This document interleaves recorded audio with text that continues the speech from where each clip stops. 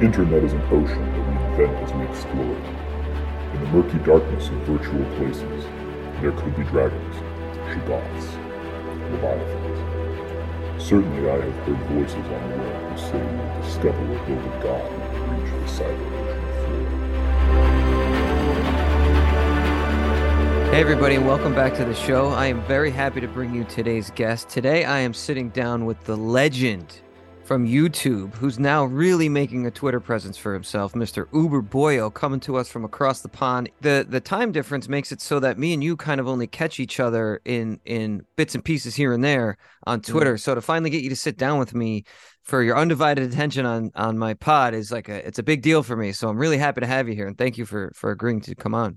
Not at all, my man. Fantastic. Thank you very much. And yeah, it's very interesting how the time zones work, because my morning I'll usually catch the Californians, ranting on there, doing whatever they're doing. And then my evenings, usually are all getting out of bed, and because the Irish run the world, of course. And us Europeans do all the hard labor in the morning, and then you just get out of bed and take all the credit for it. So that's what it's been so far. Yeah, I'm an early riser, so I get to read my my English and Irish blokes belly aching about all the various things you guys like to bellyache about while I'm having my coffee. But so I was getting started to say that me and you, I think, crossed each other's paths like 3 years ago, and we've kind of been on the same trajectory the whole time. And we kind of both have like the same like main guys. We're both big into Jung, and we're both big into Nietzsche.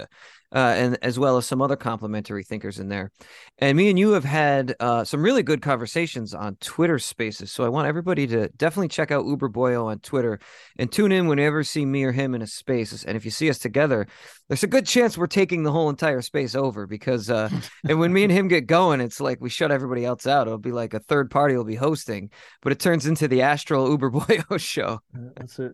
For the pleasure of the people, 100%. But yeah, we do. We have a lot of crossover, like Jung, Nietzsche, and all that. So go on, what you're saying. Well, I was going to say, why don't you just tell my listeners where we can find your content? You got quite a big YouTube page, which is how I originally found you, and then we'll get right down into the discussion. Sweet. Well, I don't want to harass them, you poor people, but you can check out Uberboyo across the internet. Uber like the taxi, and then Boyo like the Irish slang. And yeah, I'll be everywhere. I'll be Instagram, Twitter, YouTube. I'm going to start doing a little bit more on Twitter with like shorter videos and stuff like this. But yeah, I talk about Nietzsche and Jung. I talk about storytelling a lot as well, speaking skills, these types of things. Check that stuff out if you're so interested, and hopefully the next hour or so will persuade you. So thank you very much. Yeah, man. So we're going to get right down into it, because me and you had several conversations that didn't really get to properly finish that I'd like to kind of bring back. So just without further ado, the last time I really got to talk to you at length, I was talking about Nietzsche and the Ubermensch, and you popped in and you gave your perspective on it, which was like, it's just like blew me away. It blew me away. It was like, not only was it the closest I had found anybody to read Zarathustra to the way I read it, but you had a bunch of other stuff in there that I hadn't seen before, or maybe I had seen it, but you put it so much more concisely and eruditely and so much more well-informed. And I don't know if you remember, but I was talking about how I consider the Ubermensch to kind of be like one figure. I worry that what I was saying that you kind of came along while I was talking about this was, I was saying that the big problem is that self-help literature has become such a booming industry in America. And I grew up, in the normie world. When I heard about Nietzsche, people very often talked about Nietzsche as like a self-help guru. And they kind of have they talk about like Campbell and Jung the same way. And they have these like little package phrases that like liberals or normies will rotely repeat, and that like they don't really understand the essence of these thinkers at all. So one of them is like love your fate, the eternal recurrence, the idea of the eternal recurrence, the idea of the Ubermensch, and they'll kind of throw this stuff in, and like Joseph Campbell's follow your bliss, stuff like that. They'll kind of throw this into this like hippy dippy worldview, and I think that makes people read Nietzsche the wrong way. Like, I don't think Zarathustra is like a self-help book. And you were agreeing with me on this, right?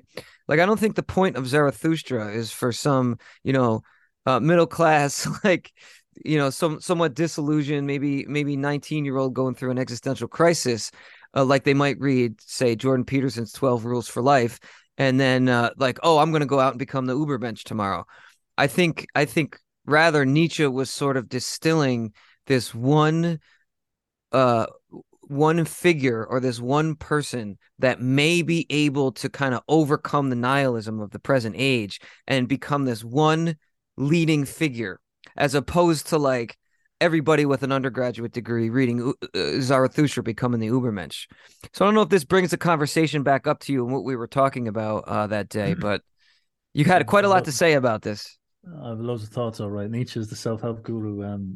So many things I could go into here because it's quite fascinating. First of all, I think yes, this is incorrect. People look at Nietzsche this way and they say, Nietzsche was trying to tell you how to do better at doing PowerPoint presentations and stuff like this. I was like, I'm not quite sure he was there, my friends. I'm sorry, but this is just the kind of consequence of where we are as a people. Like this is as Nietzsche or the German philosophers would describe the zeitgeist. We're very individualistic. We're very against certain ways of thinking, and so we are going to distort most things to form this way. We're going to say, oh, Nietzsche's talking to me, and Nietzsche wants me to go to the Tony Robbins seminars and all these type of things. Now, in some way, Nietzsche was talking to you, but he had a much different way of thinking about it. And I think the easiest way you could reframe this is think about how people relate to Jesus.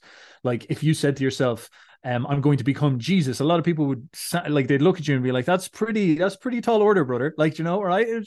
Even in this culture to be like, power to you, everybody can do what they want, but it's like, Jesus is a bit of a tall order.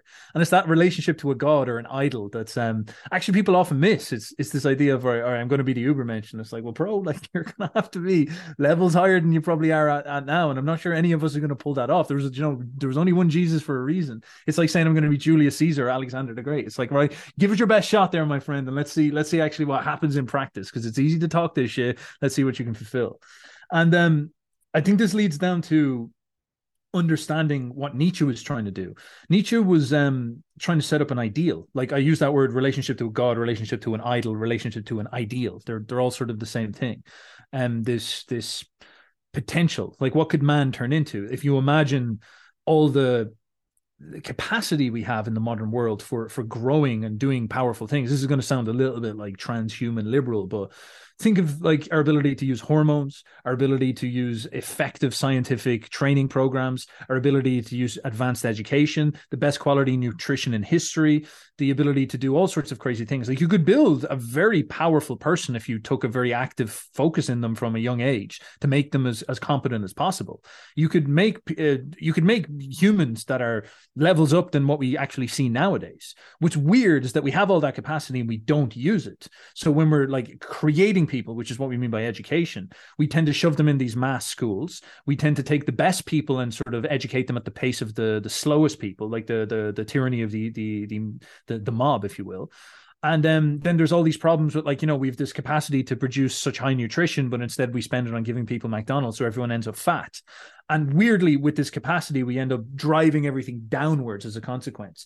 You only get one chance to educate a kid. And so almost all of us have been miseducated to some level. We're all like falling short of the potential we could have had if we had, like, Philip of Macedon educating us from the start, getting Aristotle to kind of teach us and all this.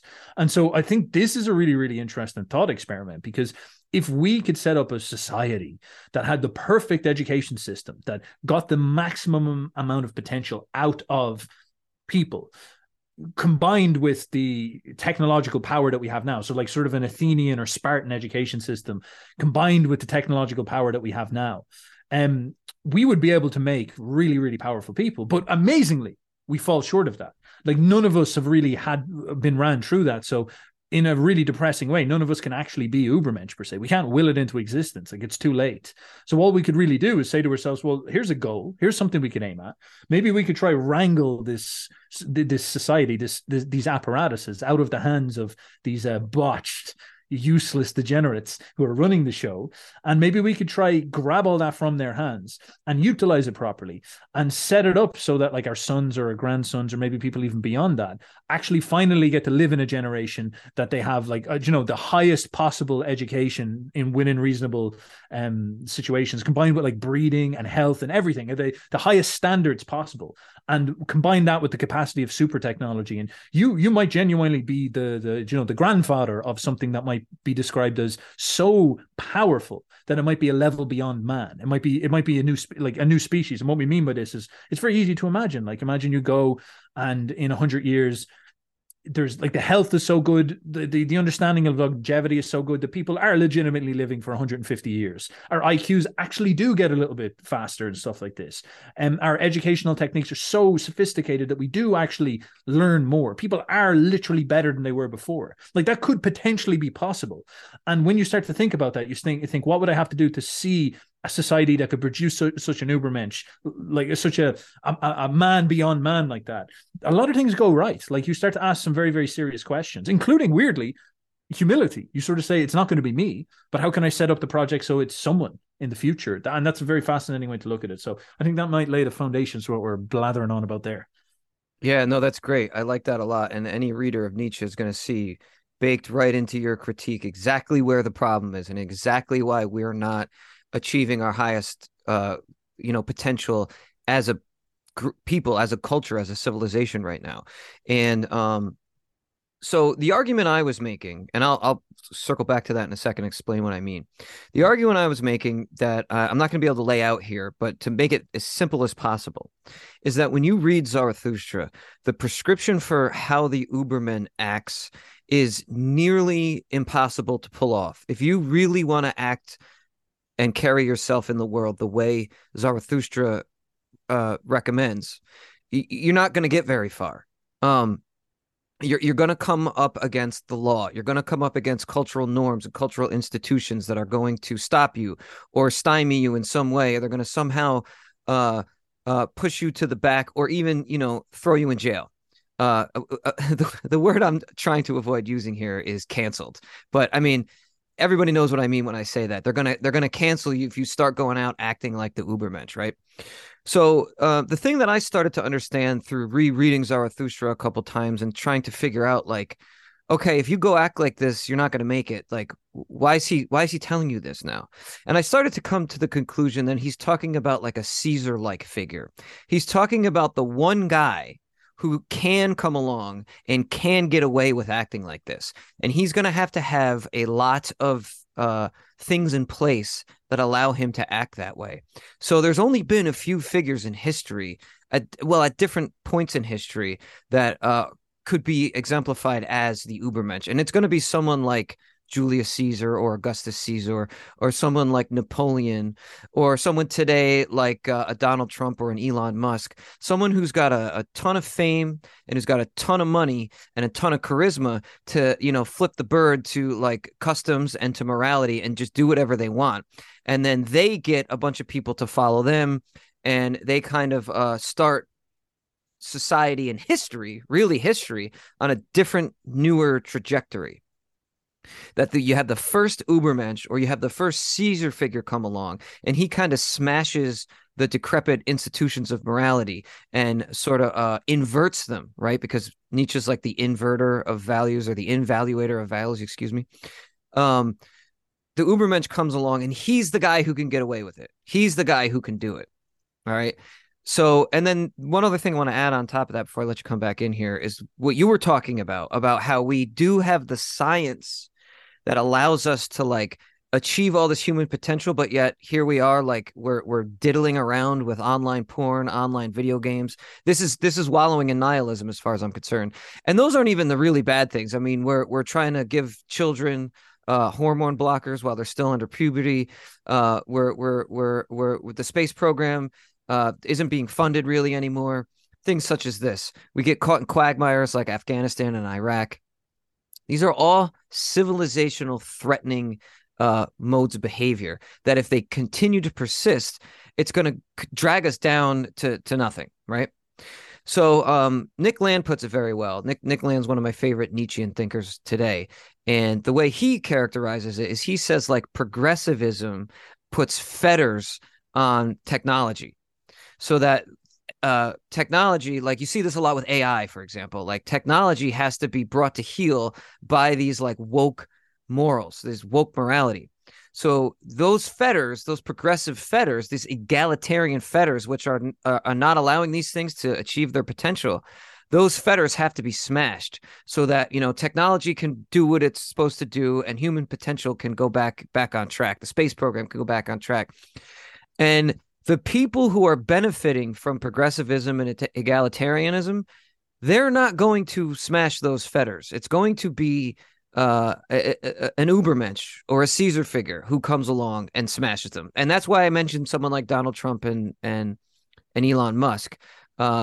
They're the type of people who totally disregard and they scoff and they laugh in the face of that stuff and they have bitter contempt for it. And they get a lot of people behind them. So that's the type of figure who would come along and invaluate the values and then perhaps usher in a new, phase of society, a new phase of culture in which men can achieve their true potential, in the cultural milieu that we've set out. Excellent. Okay, so I have 4 distinct things I want to bring up. We'll see if I can get them all in. And I think I'm going to make you mad with 1 or 2 of them, and the first one especially. So, yes, this thing about the Ubermensch, we're looking at like Julius Caesar, Elon Musk, Donald Trump. Yes, as a political transformer. And maybe it's not us. I do also like maybe to do a caveat to the other thing that I was saying is that we definitely can have men of will. I think the potential for us to be like totally free to express like our supreme vitalistic powers and become a creator of a new paradigm. Maybe that's not accessible to us. But at the same time, I don't want to stifle the way that we think and allow us to become petty and small, because you can very easily do that. And an example of this is going to make so many people mad, I think, is Andrew Tate. Because Tate is an example of a dude who was in a really, really bad situation, and he was very reactionary. He is very against most of these cultural values, and he shoves himself relentlessly. Now, obviously, he's kind of like spinning things up, and he's a propagandist marketer, and he's like join Hustlers University. Yes, obviously, he does all that stuff, but it's very fascinating to watch how much he humiliated the progressive worldview. Like he annihilated the institution of education for them. They had little boys going in and calling their teachers broke up boys and shit like this, and he took over TikTok and things like this. And this is actually really, really fascinating that you can see a dude who's like just some random Twitter user. Like that's all he was 4 fucking years ago. He was talking to me on Twitter, he went on my fucking podcast. And then this dude, through just organizational capacity, relentlessness, skill, charisma, charm, pushes himself to such levels. Like he's now basically in prison because he was, they obviously started to look into his business, and they're like, who's this loudmouth? Not to derail you, but the thing that I kept hearing about Twitter is Tate is that he schooled the algorithm. He figured out exactly how the algorithm worked, and he wrote it to fame. Is what people say about him. And I think that's absolutely correct. He knew exactly how to put himself and put his persona out and had the algorithm boost it to like. Yes. Look, he has other things, of course. Like he's very charismatic. He's a hilarious storyteller, very good on camera. Like he's got these other traits too. He is giving a message. He was going up there and saying some pretty hardcore things as well that needed to be said for a lot of like young dudes. So whatever about that. The point being is that as a man of will, it's very interesting that he created so many options for himself. Like he subverted how much billions were poured into TikTok, and he just took over the whole fucking thing and he owned it. And he started promoting countervalent values on it. So that alone, I think, is fascinating. Is that like a guy, he was in 4 years ago, he was in no position to do something like that, and he ripped so quickly into that incredibly powerful position. And it actually reminds me an awful lot of what like BAP would be talking about, where BAP is sort of saying, not the Ubermensch, but he's saying like men of will are something that are not like, they can really turn a situation around like that so quickly. Some dude who has that creative organizational force, like a Napoleon. Again, Napoleon's sort of an example. Now, Tate's much lower than Napoleon, but Napoleon's an example of waking up in progressive France. They're just after murdering the king. They're now essentially running a communist revolution. And Napoleon, this organizational force, takes over the army and establishes himself as God Emperor, and then rules the fucking country, and then uses it as this like weapon to take on the entire entrenched order. It's actually so fascinating to see how much he can spin his situation. And these characters are representations of like so many virtues: bravery, creativity, organizational virtue, timeliness, the kind of happenstance of great things happening and all this, genius, like that's the only real word you can kind of say it, will, all these type of things. Like this is the type of stuff that BAP definitely like fetishes about. He's like, yes, I love these dudes. And then these characters are what that energy, I think, is what we're sort of saying, is that like Julius Caesar shows up and it just everything goes right, and he's able to pull stuff off. But even though everything went right, he is also like a monster of energy and a monster of will as well. Like he forces himself upon the situation. He forces himself into Gaul. He was in debt. He was a debt slave to Pompey and all them, and he went out and won all this wealth and brought in and ended usury in Rome. Or he stifled usury in Rome for a time being. Elon Musk is another great example. Like Elon Musk was peak Reddit, apex Redditor, champion Reddit king, and through his creative energy and his sincerity, he realizes that he's not going to go to space if he's forced to do diversity hiring in his space program. And so he takes such a big risk. He takes such a big risk. He turns around and he says, I'm going to fuck up all my potential companies to try to seize Twitter and turn it into something that promotes sensible values. Maybe his values aren't fully aligned, but that doesn't matter. It's the fact that he had that will to push forward, and he was an organizer and he executed. Trump, another great example. So these dudes are fantastic. Although, caveat, I'm not sure you could necessarily call them Ubermensch. They're great men.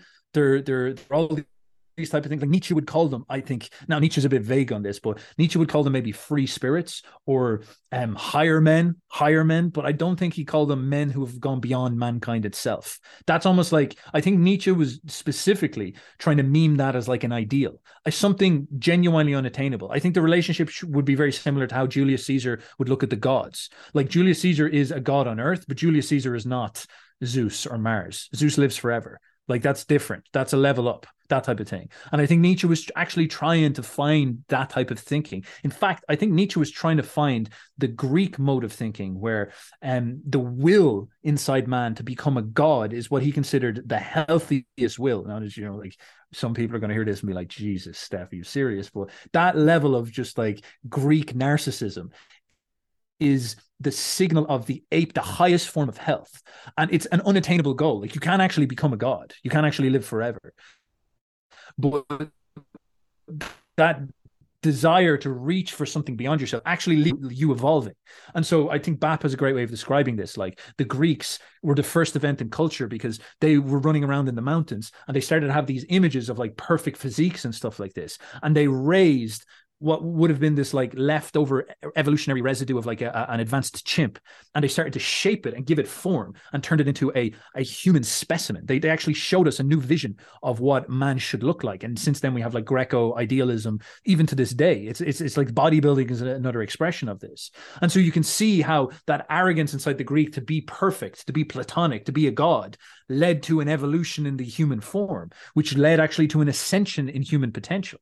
And I think what Nietzsche is basically saying is that the Ubermensch is maybe even more abstract, because the Greek thing is very much like a visual. You see a guy like Arnold Schwarzenegger, and that's like, godlike, that's divine. But Nietzsche's trying to capture an energy. Like you could say the spirit that was in Julius Caesar, Elon Musk, Trump, Napoleon, that organizational genius energy. If you imagine a person who's like built from the fucking ground up out of that stuff, or even more interesting, could you imagine a society we build that starts to generate those people intentionally? We use the capacity we have in the modern world to generate people with this type of mind, this type of capacity, this type of genius. Because he says that all these characters are just happy accidents. It's amazing that we have them at all, and they'll probably always show up. But imagine is it potentially possible to organize a society aimed at generating out that type of genius, that type of like high man consistently?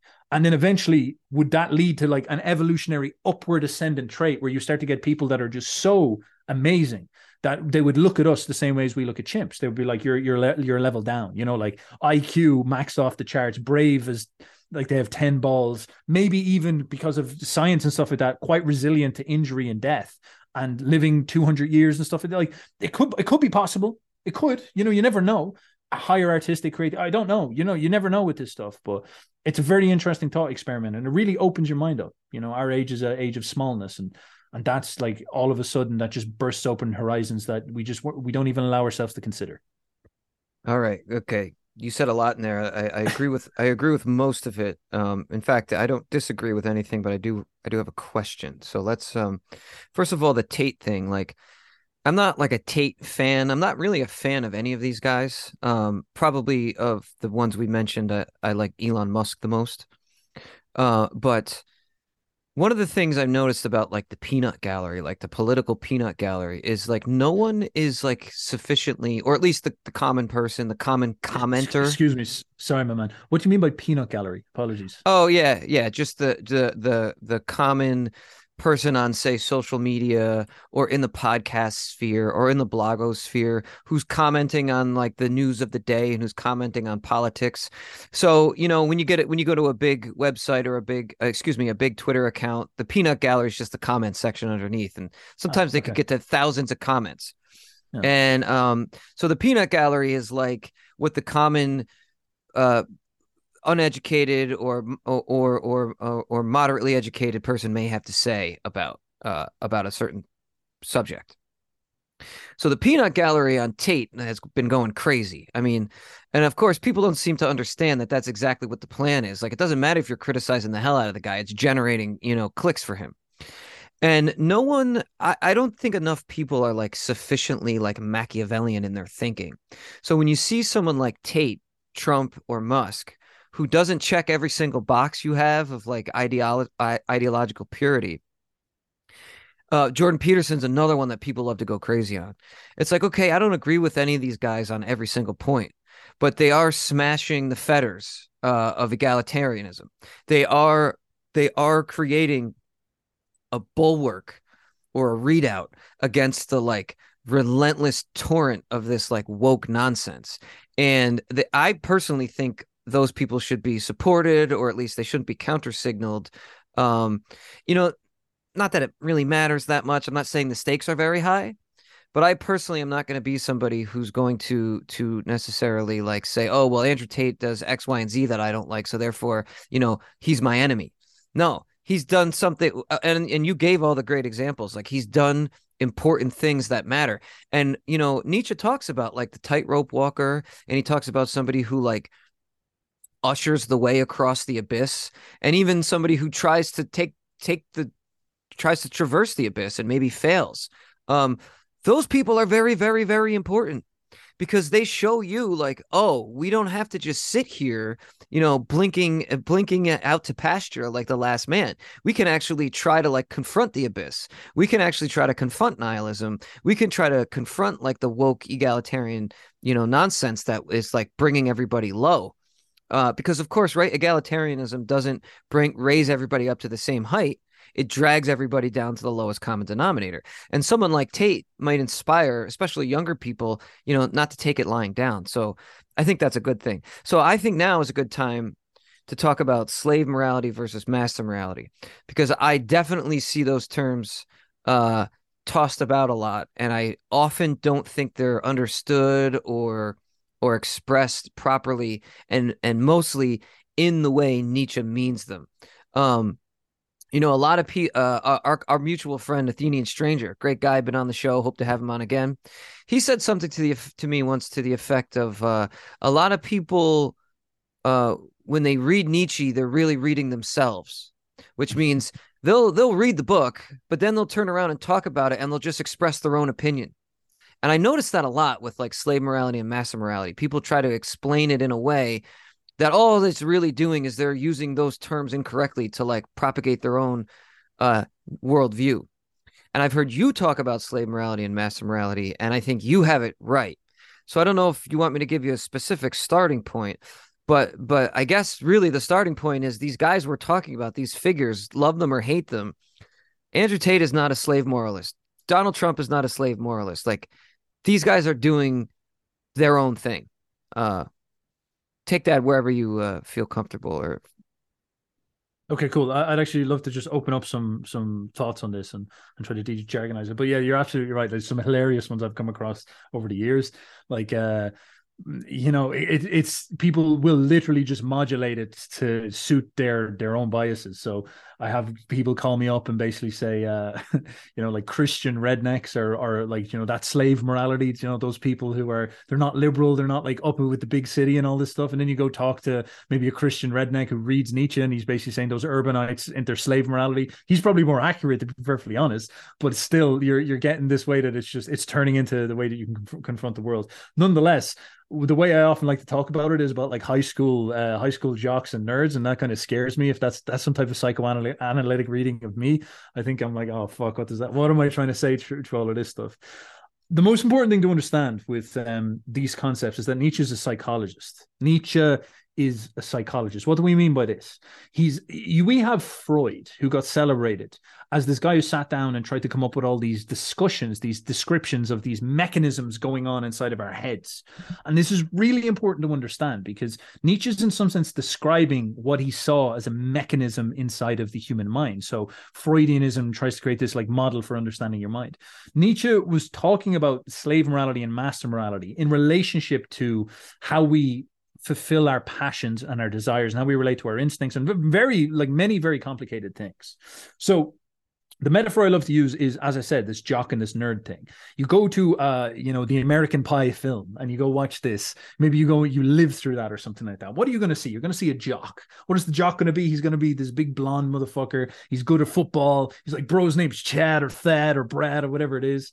And the way he lives in the world is he's not very much like a thinker. Now, this does not mean he's stupid, but he's got like this natural success that comes from the fact that his parents raised him well. He's well bred, he's tall, he's handsome, they fed him good food, he's charismatic naturally. He's always talked to girls and they've always given him good signals. He's always been good at sports, so everybody's always high-fived him. He's naturally confident. And so the way that he lives his life is he's not sitting down there overthinking things. He's not introspective. He's not like, he just lives his life and he wins. That's really his experience an awful lot. And so he acts on instinct. He's like a lion. He doesn't ponder. He just exists and has fun this way.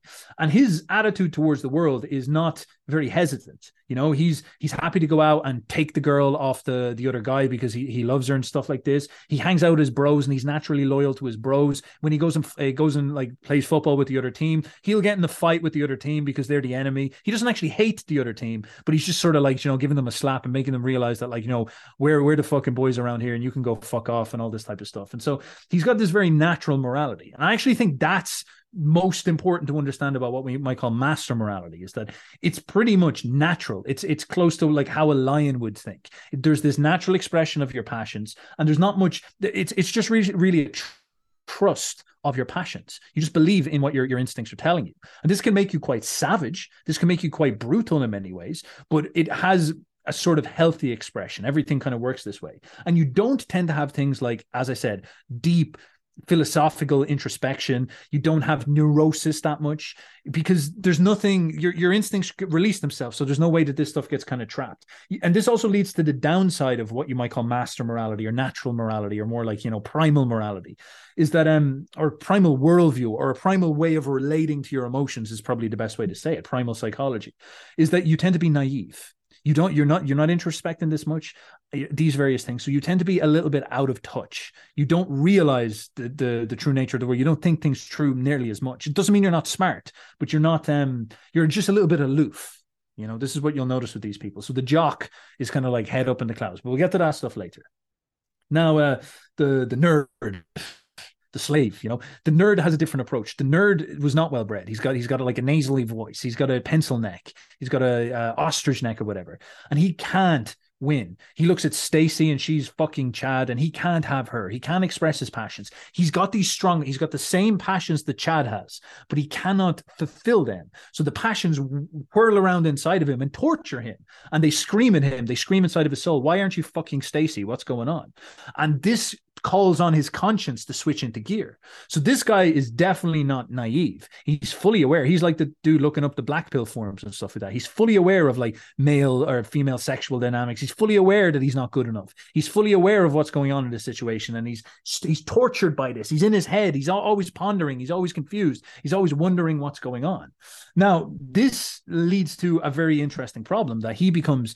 First of all, he starts to become bitter about this because he's unhappy that he can't have sex with Stacy. So he might get angry at her. He might get angry at Chad. He'll become spiteful and resentful. That emotion that motivates him to procreate has to turn into something. It might turn into hate. So he'll be like bitter, hateful, crafty, and all these type of things. And a lot of very fascinating things can happen, because this is sort of like loser psychology, loser morality, if you will. This is the way that their heads work. But some very fascinating things can happen. which are actually quite good. The loser can't compete with Chad. He can't go up and fight Chad. He can't go on the football team and beat him because he's a dork. He wasn't well raised. He's like skinny and all this. But he might get creative. He might sit in the corner and say, I just have to fucking be with Stacey. I need her. I need her no matter what. And that instinct, if it's strong enough inside of him, might push him to start a rock band, or might push him to do lots of different things. And this is actually, in some sense, a good way that you, in a loser situation, can experience the psychosis of the slave, the failure, and digest it properly and go out and win again. This is like if you're a boxer and some guy beats you up, like Conor McGregor and Nate Diaz, you kind of say, fuck it, he bet me, better man won, I'm going to go and train and I'm going to come back. That's you reacting well to a loss. And the losers can do this. You can fail in your life many times and come back and still become a winner. And it's sort of like this type of thing. Now, where this becomes the most fascinating is when this loser doesn't invent necessarily something like maybe becoming a rock star or becoming an intellectual or a poet or a painter or something like this, and tries to, Stacey sees him as like, oh, he's so sensitive. He's a sensitive young man. I want to be with that guy. Like, that's not what happens. Instead, this loser wants to destroy Chad, and he sets up sort of like a war against him, and he becomes bitter and he becomes sour, and he realizes that in order for him to get Stacey, he needs to get Chad out of the picture. Now, what happens here is he's now reacting against Chad, and his resentment, his desire for the girl, and his resentment against the winner becomes so strong that he starts to become creative. This is where Nietzsche gets this word resentiment, reactionary psychology. And so this loser might say something like, all right, I'll actually pretend to be that girl's gay friend, and everything that Chad represents, I'm going to call it ugly or crude, or I'm going to reevaluate the way that Chad lives. So instead of Chad being naturally handsome, Chad is kind of a little bit like insecure, and he has to lift all his weights. Instead of Chad being naturally like in his passions and funny and like expressive and impulsive, Chad is simplistic, uncivilized, gruggish, lazy. Instead of Chad being like ballsy and courageous, Chad is cruel and uncaring. And instead of Chad being acting on instincts and being manly, Chad is unconscious and unempathetic and doesn't understand these things. And whereas I'm the gay friend who's like very stylish and very demure and very conscious and aware of all the troubles and all this, and he might start hanging out with Stacey. He gets in her circles. He says to her like, I'm all these great things, and like he would like share these feminine values, and he might start to green a worm tongue in her ear and say, listen, Stacey, Chad is, all of the values that Chad has are bad. And so he creates this very interesting story that he sells to Stacey, where he's actually the handsome good guy and Chad's actually the terrible bad guy. And this, I think this is sort of the core essence of what we might understand as slave psychology, slave morality. Basically, the psychology of the loser distorts so much that he comes up with this way of talking that makes him fake, like to tell a bullshit story about the nature of the world so that he can win. And basically Stacey buys into this and ends up believing it. And this is like some naive, handsome European listening to a slave morality that is actually completely against life and his instincts and all these type of things. And that's psychology. That's how you can understand the way that Nietzsche was pointing out to it. So slave morality is a reevaluation of the world, a reevaluation of Chad's values in favor of something that suits like the kind of weak, effeminate, nerdish gay man, that type of thing. So hopefully that's clear enough. Not only is that brilliant, it's a perfect way to explain what's happening right now. It's a perfect way to explain what I kept making reference to, egalitarianism and things like that, how everything has to be brought to the lowest common denominator. Now, what you're describing here was expressed very well and very eruditely by Harold Bloom when he talked about, are you familiar with him? Or have you read him? I was gonna look him up here. Yeah. Well, excuse me. He talks about the politics and the culture of resentment, and that's what is ascendant in America right now. It's the bugmen or the last men, right? So we have this term bugmen, which is sort of a take on last men, although it's not exactly the same thing as last men. Last men. Well, maybe we could differentiate between the two another time. But what you're describing is more the bugman archetype than the last man archetype. And the bugman archetype is the resentful, weaker man who may actually be able to find success in some way in today's culture because he's able to weasel his way around these things. And the way these people now. So the culture and the politics of resentment are made up by people of color women, feminists in particular, propagate well everything we understand of as wokeness, right? Anything that you call wokeness is the culture of resentment. So what Harold Bloom talked about was when he said that, like, you have Black literary studies, you have women's literary studies, you have Marxist literary studies, and you have gay literary studies. All these people are doing is tearing down the edifice of the Western canon. And Harold Bloom says, obvious. I mean, this is so fucking obvious. I can't believe this has to be said, but it does. Of course, the way to really do that would be to write your own canon and to present your cultural production to compete. But these people don't have the chops to do that for whatever reason. And they come up with all sorts of excuses of why they can't do it. So because they can't do that, they come up with this resentment critique where they tear down their betters. And you see it all over our culture. I mean, you see it all over our culture, literally tearing down the statues of great men. And, you know, this stuff goes like a wildfire, because of course they tear down one statue and they say, oh, well, here's a reason why, because he was a bad person. And then they just go and tear down every other statue and they have all these reasons why. And then what are the statues they build in to replace those? George Floyd, who was a literal drug addict, ex-felon, you know, who never really did anything for society in his whole life. Those are the people they erect statues for. So that's the culture of resentment, the politics of resentment. So these people do embody slave morality, but this is the way you described it is very contemporaneous, right? When Nietzsche talked about slave morality, he based the concept. Of course, he did apply it to his day as well, obviously. But when he talks about the inception of slave morality, and this is where we're going to get real controversial today, he was, of course, talking about Christian morality. And the inception point of slave morality was the morality that Christ preached to his followers and to his people. And it's the morality that the church and Christianity took up. And Nietzsche's argument is that to be a Christian is to kind of adopt slave morality. And slave morality does two things. It raises the slave up to a higher position, at least in the cosmology of Christianity. It puts them on the same moral footing as everybody else, puts everybody on the same moral footing, but it also brings down the potential, blonde beasts. So I'm going to let you pick it up here, but let me just make one last distinguish one last thing here. So the people Christ was preaching to were literal slaves. I mean, well, excuse me. It's not that it's the people that Christ was preaching to necessarily. He was preaching to like the rabble. He was preaching to like the outcasts. He was laying on hands to the lepers and to the diseased, and he was talking to like widows, widows who like their husbands died and they're kind of like floating out in the breeze in Rome because they don't have the same rights as a man would if his father died and he inherited the estate. So these women were sort of and then there's the casting the first stone, right? He was defending the woman who cheated on her husband. So all of these people that he's speaking to are the outcasts and the downtrodden and the people that the Roman moral system and the Roman political and cultural system like kind of just left out in the cold as the rabble. These were the people that he was preaching to. And then the people who took up his message in the first few hundred years that Christianity was getting underway were the slaves. And they were the women, and they were the disenfranchised.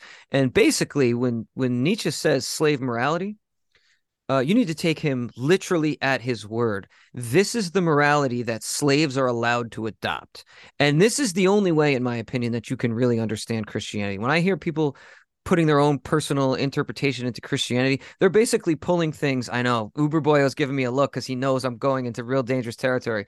But I know he's going to be there right with me, though, because I've talked to him before. So this is where you have to buckle up for the rest of the show here. When people start giving their interpretation of the Bible, they're bringing things from outside.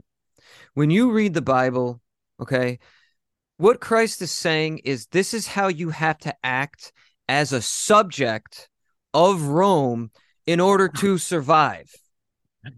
We are subjects of Rome, and if we don't act like this, of the way I'm telling you to, they're going to kill us. And if you don't believe me, think about the destruction of the temple in whatever it was. I think it was 66 AD. He was preaching to his people to stop spitting in the face of the Romans, because if you don't, they're going to come and wipe us out. And that is exactly what happened. That is exactly what happened. That's actually very interesting. I never really thought of it that way. Sorry, man. Go on. Well, I'm almost done. You're my guest. I don't mean to abuse your time here. The other thing too is like if you're well, okay, you know what? I'll just leave it at that. But the last thing I want to say is that the slave morality, right? So if you're a slave, Rome doesn't care about you. Rome doesn't care if you die. Your master is allowed to kill you. I mean, it's all through the ancient writings. Masters will kill their slaves at the drop of a dime, on a whim, for anything. If they break a vase in their house, boom, they're dead, right?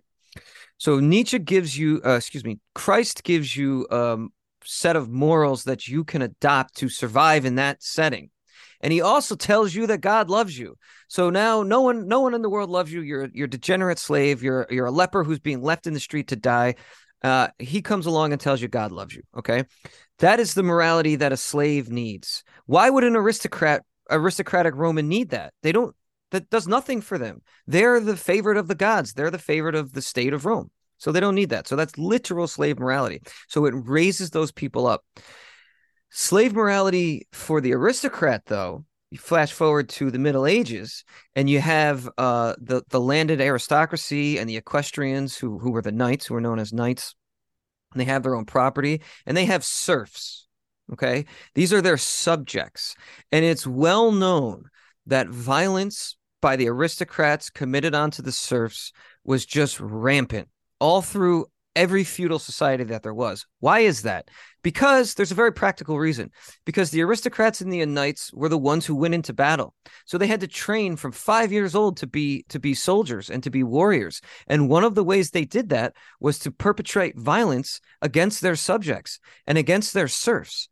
So the church comes along and tries to preach to them to practice slave morality, for them to embody slave morality.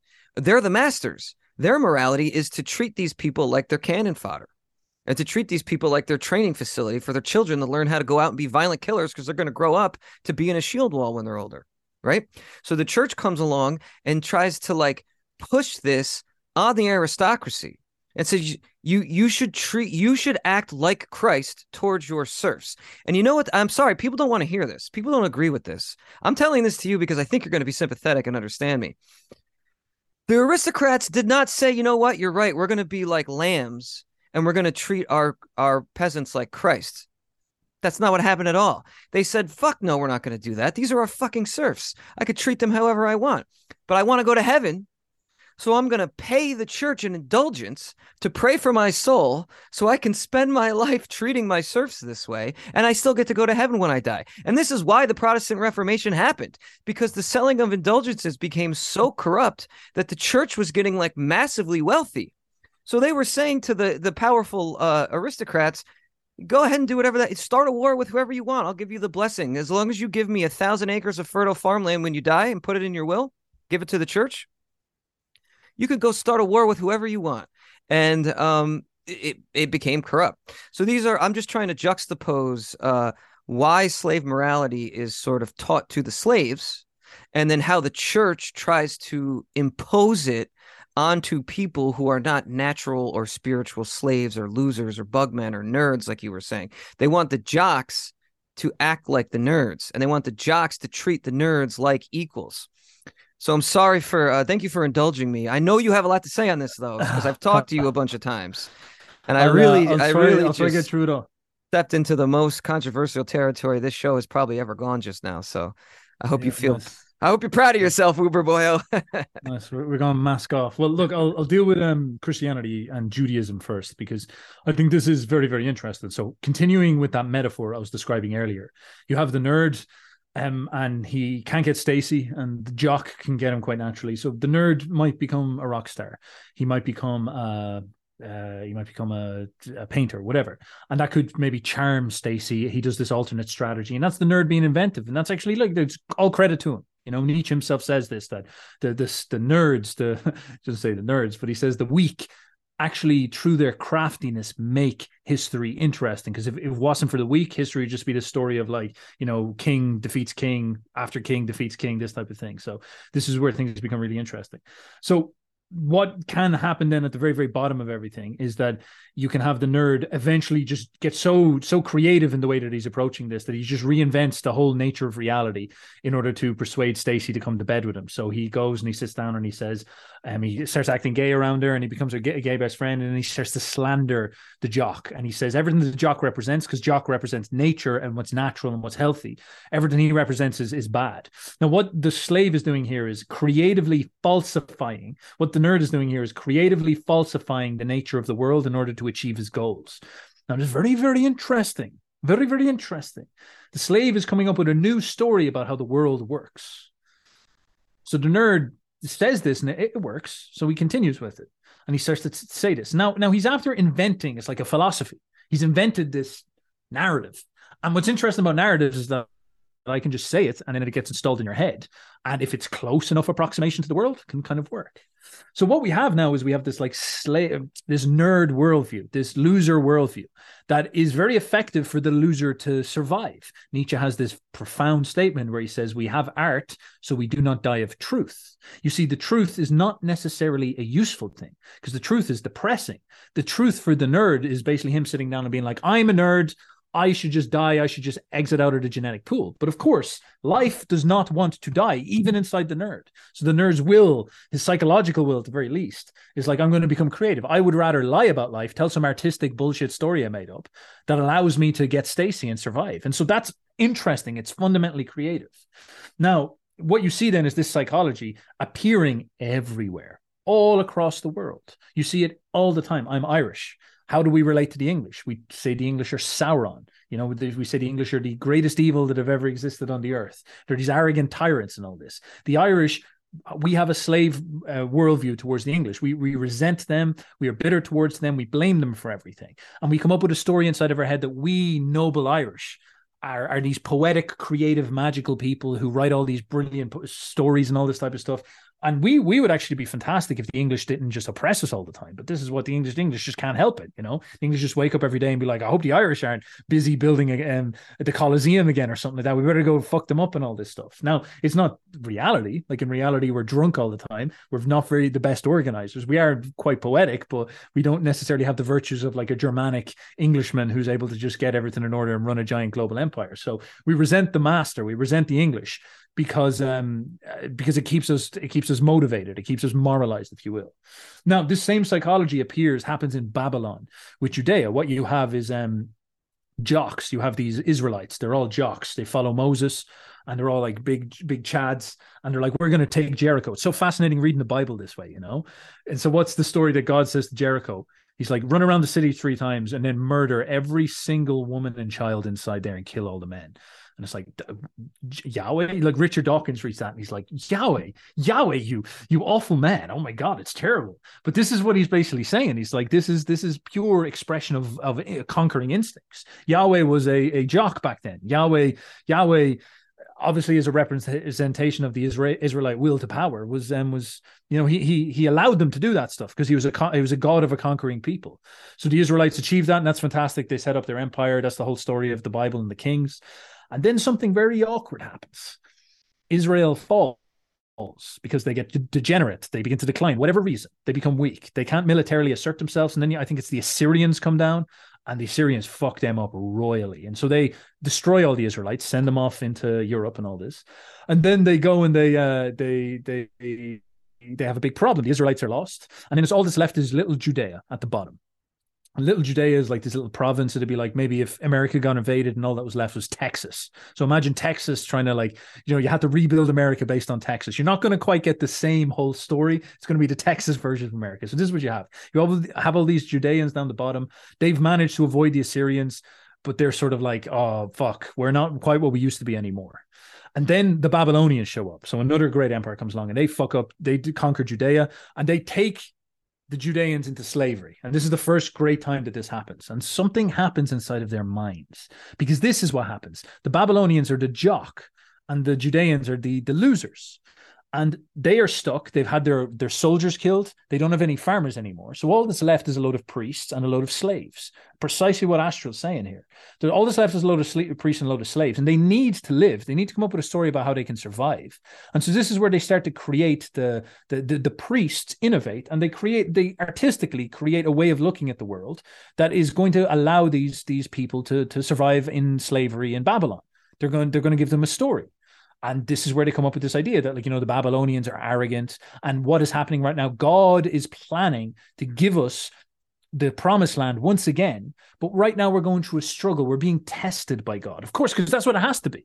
It can't be anything else. And so they start to form this story. It's like, well, why does God not love us? And he's like, well, God actually does love you. He loves how you're not violent, because they couldn't be violent. He loves how you're very diligent and you read the books all the time. He loves how you're very, like, you follow the priests. He loves how you're humble and you work together as a community, because that's all the fuck they could do. They could read their book. They could hope for the future. They could pray every single day. They could do all these things. That's all they could do in this situation. And of course, all the things that a Babylonian king could do is like go have sex with beautiful women, go and pick up the slave girl, bring her in and breed with her, or like go and have the best food, go and conquer territories, go and create high art, all those things, all those natural expressions. Of course, the priests and the slaves together would sort of say, well, look, they can't do that. So they'll say, well, that's going to be their downfall. That's actually them being satanic. They're expressing these horrible passions. And God doesn't like that. God sees that and he's like, oh, what a hedonist, what disgusting beasts they are. One day I'll get them, believe me, just let them express like that, but I'll get them soon for you, don't worry. And what's happened now is the exact same psychology as the nerd. They've falsified the nature of the world. The Babylonians are not naturally expressive, healthy, creative people. Instead, they're demons, they're tyrants. They don't represent life at its apex. They're not creating high culture. Instead, they represent evil. And this is where you see this formula. He talks about it in Genealogy of Morals, where the slave revolt in morality happens. And this is a big word. And what you see is the power, beauty, health, instincts, passion, evil, demons, bad, Satan. Weak, humble, frail, pathetic, down low, downtrodden, good, angelic, heavenly. This is the equation that gets set up. And that's reformulating the world. It's so creative. Now, that's all well and good. It's a very fascinating way to look at Judaism. It's so fascinating that Nietzsche didn't like people who were like blaming the Jews for everything. But at the same time, this might be the most penetrative, perceptive critique of Judaism you'll ever find. Like he genuinely just didn't like being simple about this. But he's like, listen, you can actually talk about the value of this. And then he kind of has this big question. It's like, well, Judaism gets brought back over to Judea, and they've gone from Babylon and now they're moved back. But they're not the same motherfuckers anymore. They've fully crystallized this way of seeing the world, this morality, this worldview, this story, this religion. It's sitting there and it's so pregnant. They've completely made up this whole version of reality, and now they're refining it and stuff like this. And so something very dangerous happens. It's like when you eat a piece of meat. You eat a piece of meat and there's like a tapeworm cyst inside of it. That's not good, because then a tapeworm's going to go inside your body. Now, Rome eats Judea. Rome conquers Judea, and sitting in the middle of Judea is this story. And it's like a tapeworm cyst. It's very interesting. It's like, oh God, this way of looking at the world that is fake is inside of this. And of course, they're Judeans. The Romans come in contact with this, and the Romans meet the Judeans, and they're like, these guys are fucking atheists. Like, this is absurd. They meet the Judeans, and they're like, they call them atheists. This is so profound when you think about it. The Romans are like, these people don't believe in God because God is natural. God is aligned with, it's the perennial God of the pagan world. He's naturally aligned with reality, and he affirms your passions and your instincts. Why else would he give them to you? It's so fucking obvious. What is he here to, is he just torturing you like for some game? No, he's giving you these passions because this is important for health and creativity and truth in life. But of course, the Judeans don't believe that. And they're like, well, these guys are all atheists. And this is really what starts to happen then, is Christianity is born out of this. Now, that's a big fucking problem, because Christianity cannot be separated from that psychological disposition. fundamentally, it cannot be separated. Now, this is a big issue, because then when Christianity, you understand it, it's this Judaism, and Judaism is a falsification of life. Judaism is a representation of a very advanced form of slave morality or resentful morality, or this falsifying of life specifically.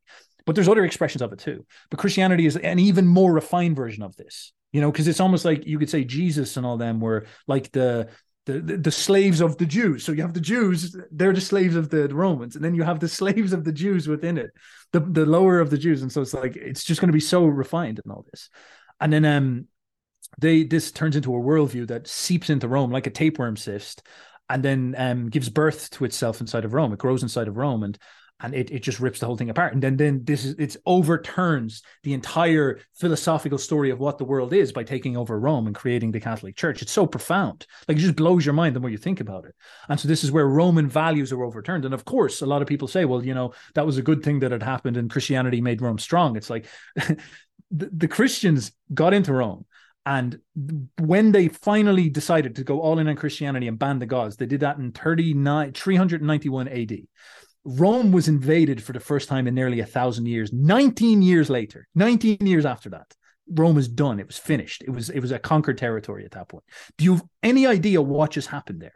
You have a morality, a worldview, a way of seeing the world that denies the nature of the world, is completely out of touch with reality, that the slaves believe. And if you think like a loser, you become a loser. The Romans adopt this, and within 19 years, they are losers again. They go from being the super dominant kings of the world to being losers again. They turn their backs on the pagan power gods, and they are losers. They fail. They lose as a consequence. They fall down and become slaves to Germans. That's astounding when you think about it, when you really just let it digest. And of course, how did it get into Rome? Astral said this as well. These are really hard facts. There's, Christians often listen to this, and it's very brutal, but you have to kind of say, fuck, if I'm going to tell the truth, I have to try look at this and digest this and make sense of this. It did not come from the Chad warriors. The last holdouts of, you could say, paganism was the army and stuff like this.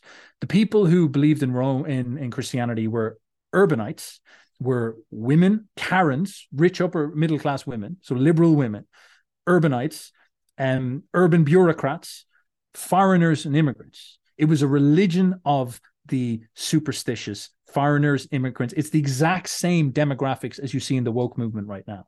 It floors you. Actually, all the assertive, creative men in Rome were worshipping a different thing called Mithraism.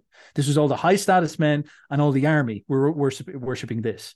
And then some of them were trying to break back into like Hellenism, this is like Julian the Apostate. And so the people pushing this was like the woke communist demographic, which is just floors you when you realize this.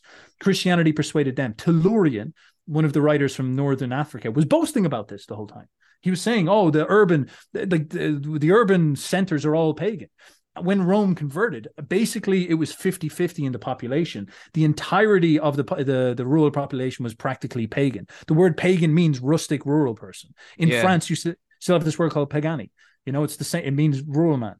It's the same dynamic as the urbanite guy Lib in New York complaining about the rednecks. That's the pagan is the word redneck. And interestingly, the word Nazi is also a slander of National Socialists to mean dumb bumpkin from Munich or something like this. So it's weird how this stuff works. It's fascinating how this stuff works. And nonetheless, this is what you see happening here. So Christianity itself was a revolution against the Roman state and the Roman value system. Now, whatever, these things happen. So like, you shouldn't cry over spilt milk, whatever. But I think the reason why Nietzsche was so ardent about this is that, as he said, it's like a loser's attitude is not good if you want to be a winner. And he was basically saying we need to reevaluate the way that we look at the world, our value system, and understand that if we want to win, it's very simple. We just need to start understanding how we think like a winner. And the scary thing is that, well, if this critique holds up, does that mean you just have to drop Christianity on first principle and say, no, I have to reform my way of thinking and making a winner's consciousness? And that's a hard thing to think about. It's a really, really difficult thing to think about. Now, I have loads of other things I could say about Christ, about slave morality in a more specific sense, even about some of the stuff Bloom said, but I'll drop it there because that's an awful lot of ranting there for the moment. That was great. No, that was absolutely great. And that is the same not just the same demographics, but the same tactics that the woke use. And yeah, I didn't want to go, I already had gone on for so long, but the slave morality is a type of morality, or it's a religious system or religious thought and a promise, really, because Christianity is a promise, and I'm talking about both when Christ was alive spreading his message, as well as after he died and Christianity spread throughout Rome. um it was something to include the slaves, and like to give them some sort of like hope or purpose or feeling of not necessarily enfranchisement, because they were going to, this is the key point, they were going to stay slaves for their entire lives, and their offspring and their children were their entire generational lineage was always going to be slaves. So this is why it's like, I understand why like Gnosticism grew out of this, because they lived in such a way that they were never going to be able to transcend their station in life. So they had to be given this promise of something that they could have after they died. That's the whole promise of heaven. And that's how I initially understood slave morality, was the promise of heaven, because you're going to be a slave for the entirety of your life. But, if you're a good Christian, because Jesus and God loves you and everyone, when you die, you're going to have the same rewards and riches in the afterlife as the kings and the aristocrats do. Now, I have something to pick up what you said, but I want to take a quick break and maybe have a musical interlude, and we'll come back and we'll sort of we'll take us to the end. Does that sound good? Sweet. Yeah, I've loads of things that I could complete some thoughts there, but if we're going to do that in the second section, that's actually yeah.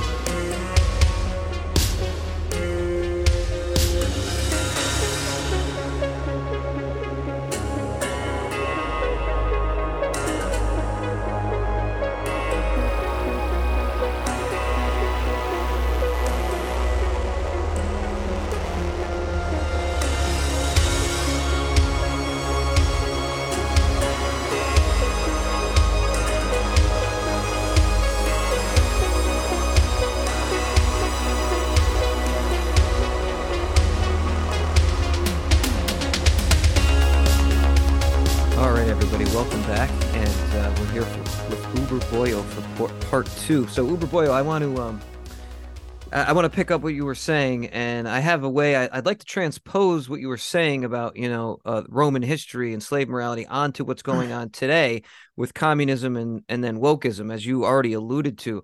But I want to let you, before I do that, I want to let you kind of tie up the loose ends you have and the other disparate thoughts that didn't necessarily work into that narrative. But I've heard you give more or less that account before, and I would have to say that's probably the best narrative account, all the way from the beginning of Judaism to the end of the fall of the Roman Empire, that I've ever heard anyone say, not necessarily of the historical period as such, but as an explanation of what slave morality is and how it came into being and what it does to a society that adopts it as its prevailing morality moral code.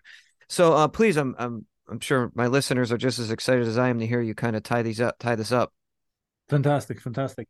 Well, look, that's like, as I said, I build that premise where we have a natural explanation of it, like the nerd and the jock, right? So that's cool.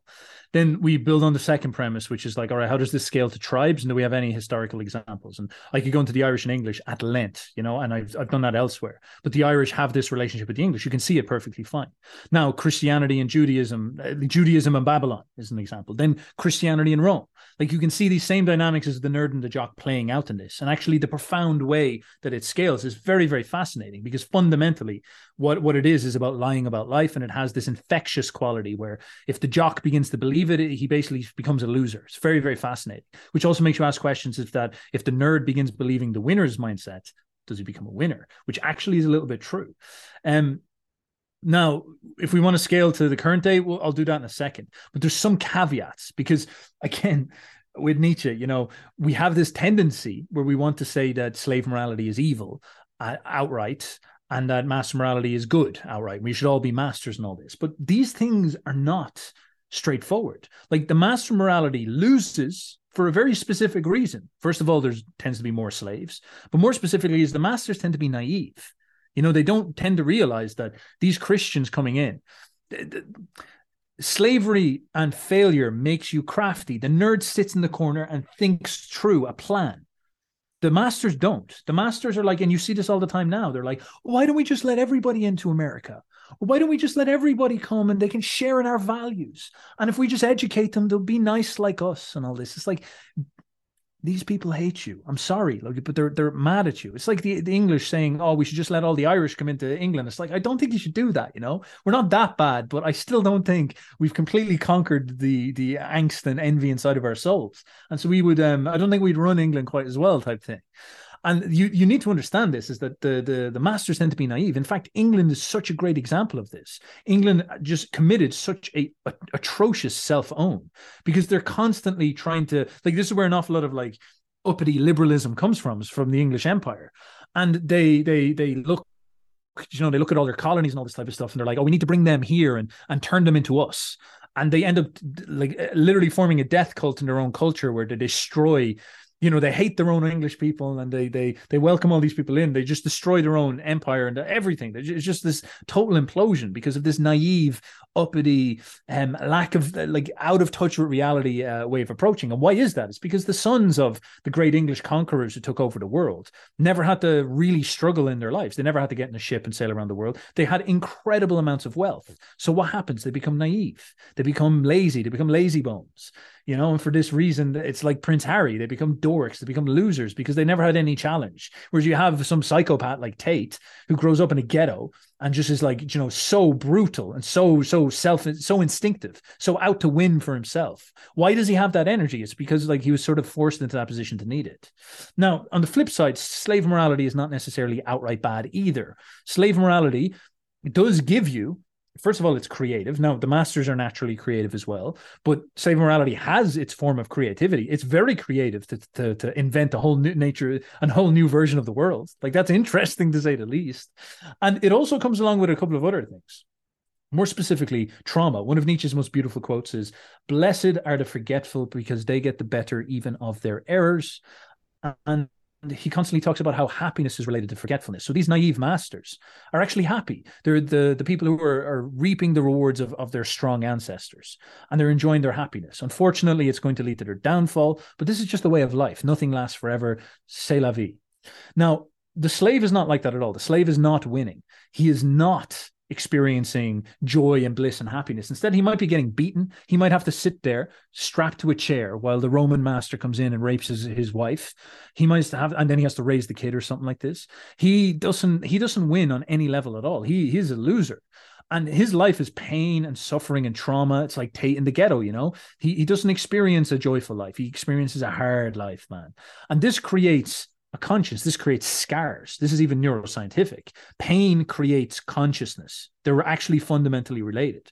And because of this, pain creates craftiness. I'm not going to say intelligence, but craftiness, memory. These types of things come from this. Our ability to hold a grudge, to think long term, to be patient. These are virtues, and they come from the slaves. Patience, holding grudges, memory, awareness, consciousness. These things are more refined inside of the slave. The slave is the type of guy who can shut up and put on a nice face and say to the Roman master, it's like, yeah, the slave becomes much more psychological. He's much more aware of the Roman. He's like, they're this naive, stupid Roman. I'm gonna hang out with him. So he shows up and he's like, hey, yeah, oh yeah, I'm with this Christianity. It's all beautiful. It's all good. Everybody loves everybody and all this type of stuff. Hey, why don't we come to our party? And then he gets the Roman drunk, and then he gets the Roman's wife drunk, and then maybe he cahoots her and stuff like this, and he gets a better looking girlfriend as a consequence of all these types of things. The slave can be crafty. The slave can be deceptive, just like the nerd stealing Stacy from the jock. It's very important to understand this. So through trauma, he gets these virtues of patience and memory and all these types of things. Now, this is also related to his vengeance, his resentment. This is why Nietzsche says the greatest haters in history have always been the weak, because you get these priests, you get these characters who are nerds, who are not jocks, and they have a combination of all these forces. They resent the jock. They have this way of seeing the world where they want to destroy the jock. It moralizes them because it says to them that it's related to God. They've also got this patient, long-term planning system because they've got nothing else to do. And they're also bitter and nasty about it. So their ability to get vengeance is magnified beyond belief. The master, the Roman, the aristocrat, the European aristocrat, he might beat up the peasant. He might rape and all this type of stuff. But you don't find, like, where you're going to find a torture chamber is going to be an awful lot closer to the vengeful weak man type thing. And you know this from like red pill manosphere stuff, who's more scary? The jock who's going to like fuck you and leave you and maybe like punch you every now and again or something like this, or the weak man who's going to like do something terrible, like stalk you and try to hurt you and all this because he can't get a girlfriend. It's obviously the second dude is more dangerous. The weak man is more dangerous. The strong dude usually is in control of himself and doesn't need to express himself violently upon you and all these types of things. Now, the point being here is that the virtues, this is complicated, this is sophisticated, but a blend of interesting virtues pop out of both of these. Downsides, naivety. It's downsides of mass morality, naivety. But upsides is passion, instinct, creativity, fertility. Downsides of slave morality is obviously vengefulness, deceitfulness, lying about the world, a loser's mindset, prone to failure. But also on the upside, incredible patience, incredible dynamism, incredible craftiness, these types of things. Now, what's fascinating about Christ is that Nietzsche constantly says about Christ, he's so interesting because he's almost like the cure, the final cure to slave morality. Because Christ is the ultimate, like Nietzsche says, he wasn't a god. He wasn't anything that people believe he is. He didn't raise from the dead, none of that stuff. But he's sort of a representative of like a kind of like not a self-help guru, but like a representative of truly something like a Buddhist priest, so a true wise man. Like Nietzsche actually admired Christ as a genuine wise man. Why? Because Christ is preaching essentially a sort of like forgetfulness. The forgiveness in Christianity is one of its highest virtues. It's basically like a part of master morality that Christ pulls down into slave morality. It's a very, very fascinating way he describes this. And this is why he says the last Christian died on the cross, because Christ was teaching all these people how to achieve live in the moment, amor fati. Now, he was obviously saying this on some level to be like, don't get fucked up with the Roman state because they'll kill us all. Accept your situation. This is sort of why Nietzsche is very harsh at Christ. He says Christ was not heroic. A heroic Christ would have attacked the Romans, like maybe later Judeans did. But Christ was not like that. Nonetheless, he is offering a virtue. He's offering an ability for you to overcome resentment. And Nietzsche was more worried about slave resentment necessarily than slave rebellion, if you want to put it this way. And so this kind of bitter and resentfulness, Christ comes and he's like, alleviate yourself of all that. Free yourself from these horrible emotions. Live like God. The kingdom of God is within you. What is within you will destroy you if you don't externalize it and conquer it. And these are all very fascinating psychological things. So Christ is in some sense the overcomer of the vengefulness and the offer of forgetfulness and freedom and happiness in some sense because of these things. So I think there are some very fascinating caveats. There's no conclusions with that stuff. I just think it paints a more broad picture, if you will, and allows you to ask some interesting questions, including the one where Nietzsche says, in order for us to make higher men, we will actually have to try to install a combination of these forces. Like, we want them to be passionate and instinctive. We don't want them to be burdened with consciousness and philosophy cells and stuff like this. We actually want them to be like jocks. But at the same time, we do want them to have like memory. We do want them to have consciousness. We don't want them to have patience. We don't want them to have the ability to handle their traumas and stuff like this. And these are all virtues that the slave possesses. So, and we want them to be able to maybe consciously be able to overcome resentment. And these are all things that the slave has to learn to do, you know. So these actually are a combination of virtues that would lead towards a more well, like, basically it's a palette of paint colors. And if we want to make great people, why rub anything off? All things are valuable when it comes to achieving the goals that we want to achieve. So that might offer a full stop on the ancient past, and then maybe we can go into the current present. Yeah, that's good. One thing I wanted to say that I didn't, because it's not really in Nietzsche, but part of what Christ is doing, from, you know, my understanding of reading both the Bible and historical, you know, supplements to the Bible, is that his message, see, here's the thing, and we don't have to get too much into this, but I will say it. Christ was speaking directly to the people in Galilee and the areas where he was, and people were gathering to come see him, right? And it was Paul who took that message and tried to spread it all through Rome. The people Christ was talking to about turning the other cheek, and, you know, if someone, I forgot the parable where you end up giving the person your shirt, or you give them your coat. These were lessons he was telling the people who lived there in those conditions on how to treat each other. And part of it was like, if you wrong me, if me and you, Uberboyo and Astral, are equals, and we're both slave-owning Judeans under the yoke of Rome, and Uberboyo somehow lets his goats graze on my lawn. Oh yeah, believe it. What do I do? I get to go beat the shit out of his slave, because me and him are equal, so I can't hit him, right? I'm not going to hit him, and then he's mad at me for that, or I even kill his slave or get some of his goats. He's mad at me for that. So then the next time I slight him, he comes and beats up or kills my slave. So one of the arguments for Christ's message, and I know people listening are probably going to want to refute this, but Christ is saying, you know, stop doing that to each other.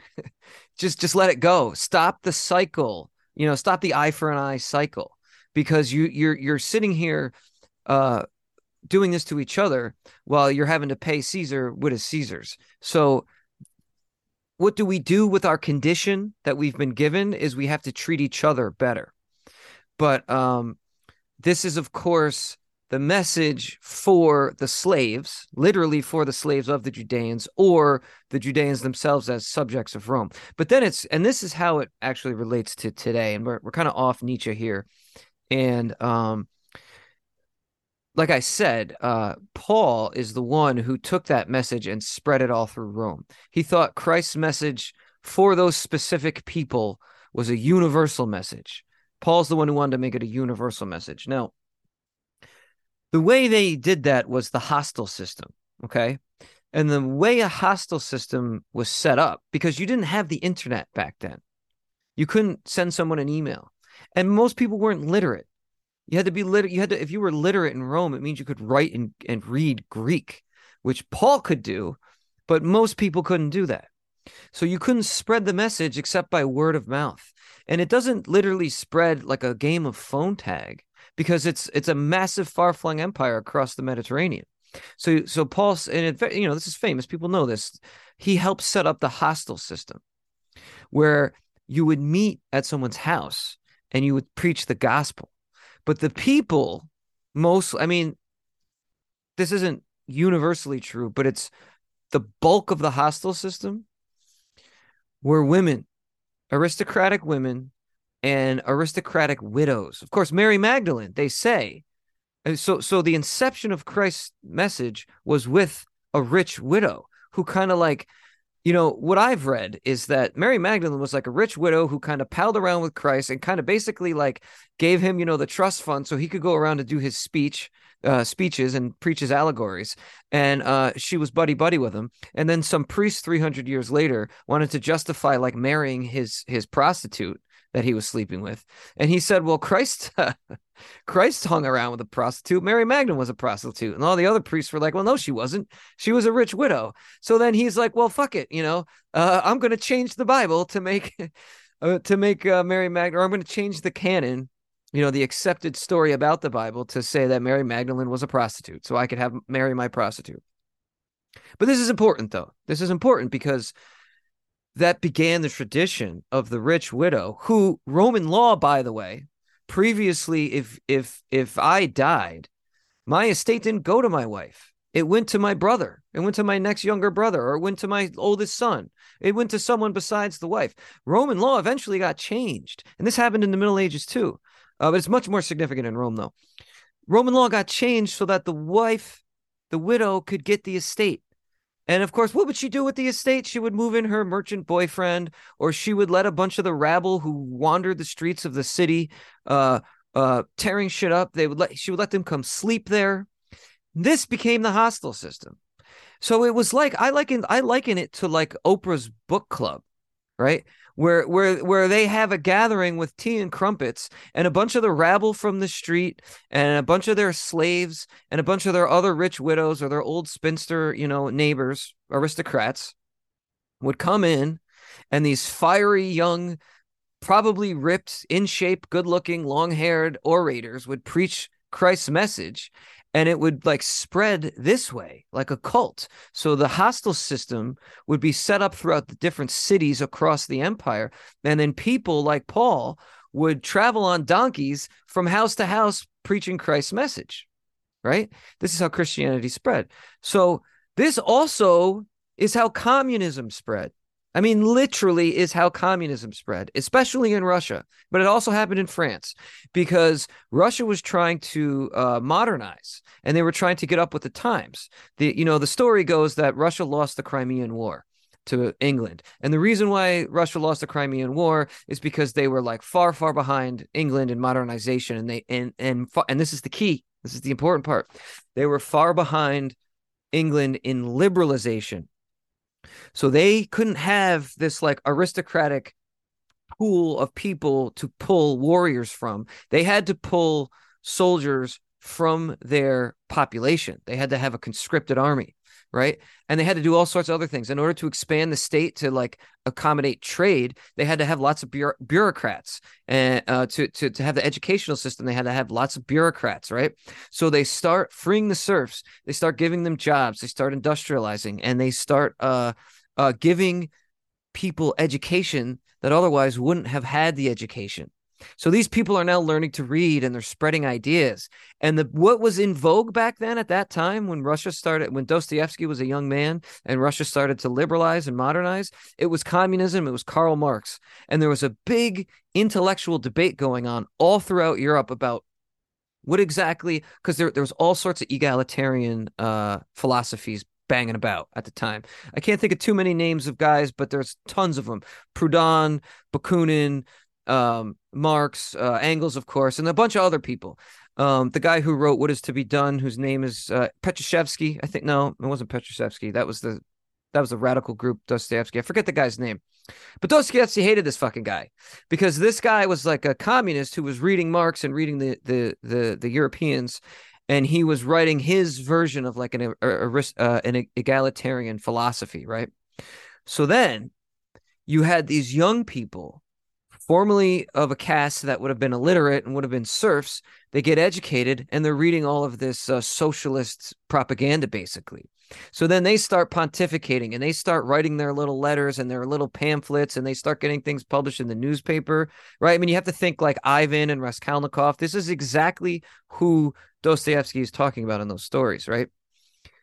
The upper class, the way the Russian upper, and this is what you were saying about the English thing, about how the English people like invited their own destruction. The upper class bourgeois rich women who didn't work, they were independently wealthy, so they sat around all day in their nice dresses drinking imported tea from China and England, and their pastries from France. They would entertain these young men, and these are good looking, self-assured, newly educated young guys who just, oh, this is so and so who just published an article in the newspaper about his new philosophy of socialism.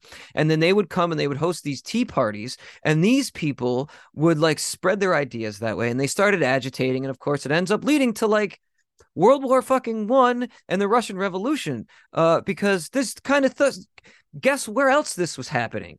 It was also happening in the Balkans. It was also happening in Bosnia and Croatia and Herzegovina and Serbia. All of those people were liberalizing, and they were going to get liberal educations in Europe, coming back with these communist ideas, and they're throwing Molotovs, and they're assassinating presidents as well. And this spreads like wildfire. And I was going to then extrapolate this. I'll leave it here and let you pick it up. But I was going to extrapolate this to today. The same thing is happening, except it's the woke ideology spreading through technology. So before, it was these physical networks of hostels, or it was these physical networks of newspapers where people were publishing things in the newspaper, and they were being hosted at their tea parties by the bourgeois upper middle class women. Now it's spreading, the woke ideology is spreading like a contagion to the same demographic of people through the internet. The internet, the way we are kind of thrown together on the internet and social media and in you know, comment sections on YouTube or on Facebook pages and Twitter pages and everywhere else, Reddit, Substack. It's like the online digital rabble. 4chan, what's the other one? Tumblr. This is like, think of it like an agora. In like each page on 4chan is a different agora and a different megalopolitan center in the Roman Empire, where the rabble is all thrown together, spreading these ideas to each other. And it's the same thing over and over again. So anyway, that's when you gave your accounting, that's where my mind went. That's absolutely fascinating. I had no idea about those details. Like I knew none of those details, and it makes perfect sense. Like I can imagine just that analogy. Like I love where you find history repeating itself. A Russian woman holding her little cup of tea, listening to some socialist, talk about his article, which is actually like a Jungian archetype of a Roman woman in her little hostel that she inherited off her dad, inviting in like some guy from some Greek dude, who's got persuaded by some Judean to believe in Christianity because it's very similar to Platonism or whatever it is. It's just bizarre. It's amazing. It's just so, and it makes perfect sense. Like once you understand the psychology, you see how it spreads, because people are always going to be attracted to stuff like this. The weak and the weak are too many, and they are always going to be drawn towards this. There's some bizarre things you even find in Rome. The word liberty, that was the god that the plebs worshipped because they always wanted freedom. They always wanted the kind of representation. So libertas, their god, was representative of that, and Christ actually like grafted basically onto that libertas. That's the same sort of archetypal space that Christ took for these people. And it was the plebs complaining against the patricians. And what's bizarre is the patricians just didn't have a concept for freedom because they were already free. All their conceptualizations were for power, for Jupiter, for supremacy, and enacting that. And their gods were all like, representation of this, Sol Invictus and all these type of things, like immaculate power and stuff like this. Mithras, again, like a warrior god, and all these. And it's bizarre, but that's what you see. That's what you see. These patterns show up. And so to bring it back to our age, like we've laid so much groundwork that most people will be able to put this together quite clearly. Like you see right now, what is happening is there's these penetrative forces of people who are bitter and jaded, stoking up resentment towards the Western canon. So Bloom lays one interesting first principle. I went into college and I was educated with critical theory, and I didn't understand it, and I just instinctively didn't like it. I trust my good gut. Maybe I'm a bit of a jock inside there somewhere, despite my Irish genetics, I'm sitting here looking at him for the listener, and this guy's definitely a Chad and a jock. So nice. Take him at his word. No, this is all. I've got an overlay that Astral can't see properly, so I'm hiding my chin or something like this behind it. I went into college and they were teaching me critical theory and Judith Butler. And Judith Butler's like the foundation of all the gender stuff, And I remember I just didn't like it because I was reading Judith Butler. She was like, men are the cause of all problems. She didn't necessarily say that, but you're getting that feel off it. I'm like, this is bullshit. They handed me the Communist Manifesto. I'm like, actually was quite interesting of a read, but I just didn't get into it. It was just too bizarre, especially the later parts of it. And then they got to me to read like Capital and stuff. and critical theory, which turned into critical race theory. And later on, obviously, via the internet, I learned about like the Frankfurt School and cultural Marxism. And this is actually genuinely real. It's astounding when you see it. It's that same nerd psychology, nerd and jock, where you have like the Western canon representative of the jock, the instinctive worldview, Weltanschauung of the successful West that colonized the entire world. And then you have all these like reactionary nerds from Germany who come over in America and construct this like nerds. It's the same process that's happening with the nerd in the corner, inventing for Stacy a different vision of how the world actually works that's completely falsified. And it's this reactionary, critical, deconstructionist, Jacques Derrida, I hate phallogocentrism perspective. And this it's just so bizarre when you see it. Like that exact pattern happens in our universities and brainwashes every single kid to come through it. I was never taught the Western canon. I had to go and read that thing for myself. That's how I actually ended up getting into Nietzsche, because I went and I said, this thing that they're always bitching about, what is it? And I had to go to the library. No professor was teaching it. And I pulled out Plato, started at Plato and just read my way through it. And by the end of it, I was like Nietzsche cell. And I was like, man, like this is so much better than that. Like Plato, for example, was so clear. Plato's just very elegant to read, Plato. Whereas this is like Foucault jargon, like it's so hard to read that stuff. So first of all, in our spiritual centers, that premise has been established and it's being enacted. So an awful lot of what you're seeing with the woke movement is a consequence of like the Frankfurt School and stuff like this. And they're formulating a reactionary perspective that's mad at the West, if you will. And I can understand why that happened, because the West did break down, God is dead and all that stuff. And it's just, I think it's irresponsible of us not to seize on what Nietzsche just demanded that we do. And this is why this has happened. Like Nietzsche's basically saying, guys, this whole ship is going to implode because the stabilizing force God is not working anymore. We better fucking stand up and like re-articulate a perspective to hold this together. And if we don't, like, until we do, things are just going to go fucking nuts. And an example of this is the Frankfurt School. They're just jumping nihilism and trying to give it a meaning. And communism is another one, all these type of things. So the woke movement is another expression of that same instinct. And it's fundamentally premised on like falsifying all these type of things. Now, there's another angle to this that is very dark and very bizarre. This is to do with race and tribes. As an Irish person, what's the fundamental perspective I have against the English people? Like we hate them, they're cause of all of our problems. They colonized us, Now, the dynamic you see going on in the West right now is fully like this is the most extreme part of it. I noticed it's the Irish resentment against the English scaled to the colonized peoples against the colonizers. So the WASPs, the English, weirdly the Germans, the French, the Spanish, the Portuguese, basically Western Europe as a whole, are to be held accountable for the grievances of all of history. And this is pure, clear, resentful slave morality. That it's based on this premise.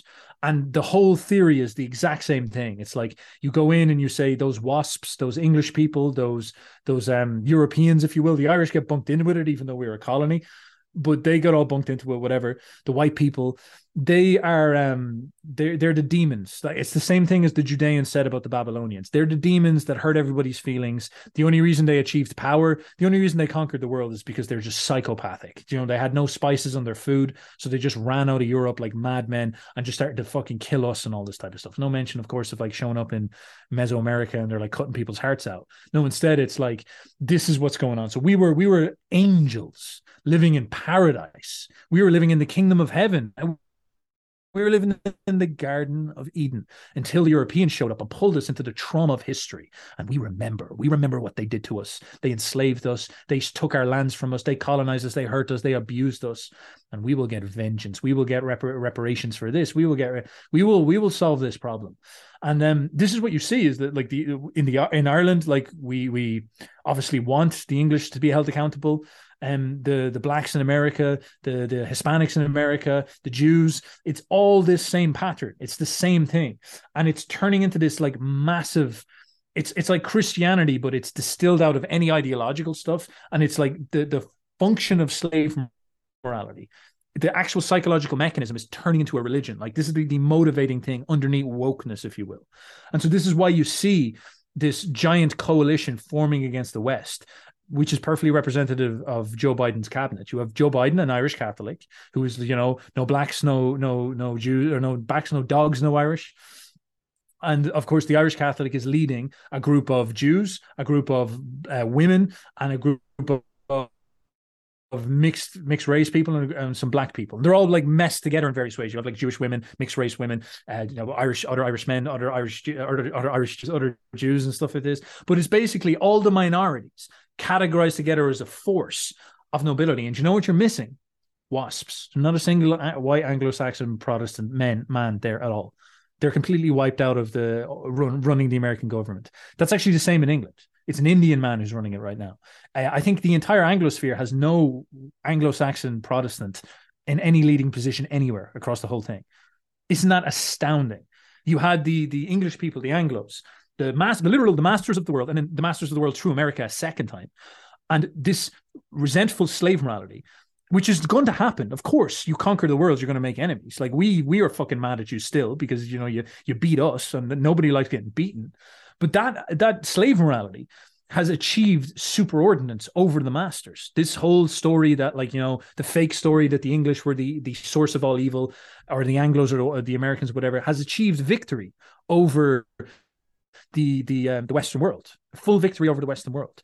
And now all these people are, through these institutions, are worming their ways into positions of power, and they're seizing governments and everything. And they're transforming the entire nature of the project. It's like Christianity comes into Rome at the end and starts to shift it around and fuck it up, basically. Like they screw up all the old institutions by all these radical changes that don't make sense. And so this is currently what's going on. Like, this is actually the big money note. Sadly, it's the most awkward thing to talk about, but this is it. Like the slave morality attacking the masters, destroying Western civilization, it fundamentally is where it comes from. And it's not like, a lot of people try to make it very specific about races, and I'm afraid it's more just like a general ethos within all of us. Like, the Irish are white, but we have it in abundance, and that's a big problem. And then this is married to another very big problem where the English and the Anglos and the masters, the European Western masters, are naive. They don't realize that this is what's going on. They're doltish. Their head is above clouds, and so an awful lot of the people lobbying for this are like snobbish, liberal English ancestry people and stuff like this. You go down to New Zealand and you'll find loads of people like this down there, and it's abysmal. It's like, what the fuck are you doing? Like, you're self-owning yourself in the most horrific way possible. Can I jump in real quick?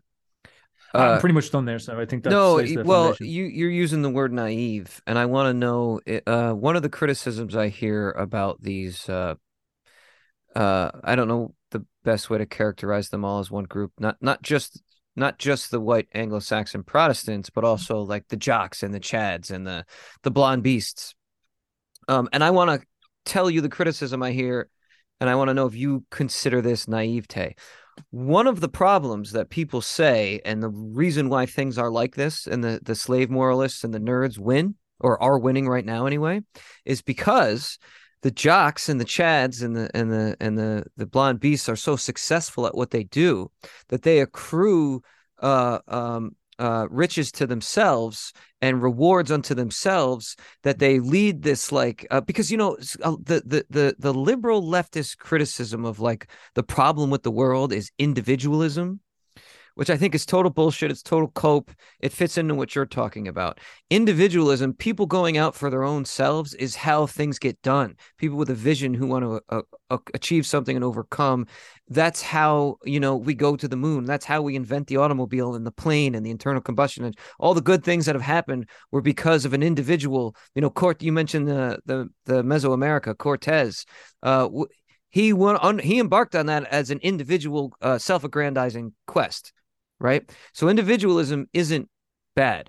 What I think the problem is, and it's not these jocks who embody individualism as like a critique. The nerds, they critique them for being so selfish and narcissistic. I think that's actually a good quality that they have.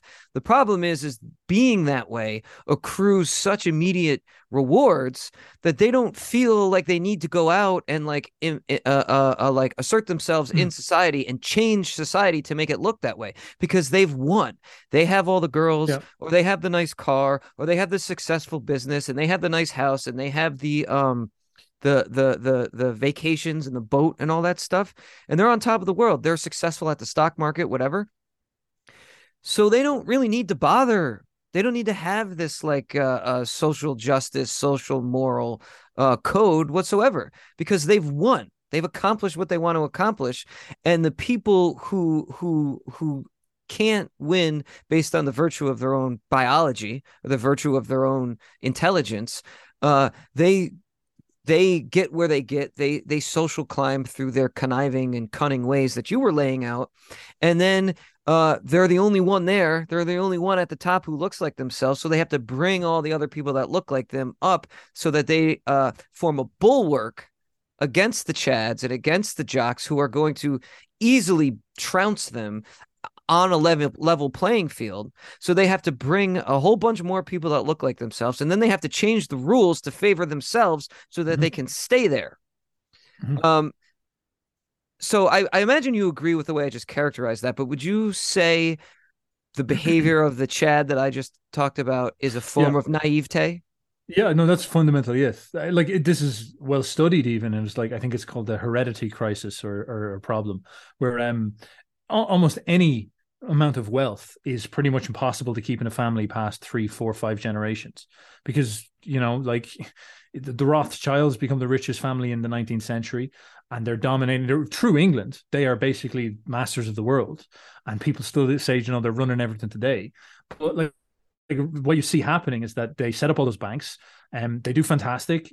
Basically, all of the 19th century, they're at the tippity top. Even the beginning of the 20th century, they're still big wigs and all this stuff.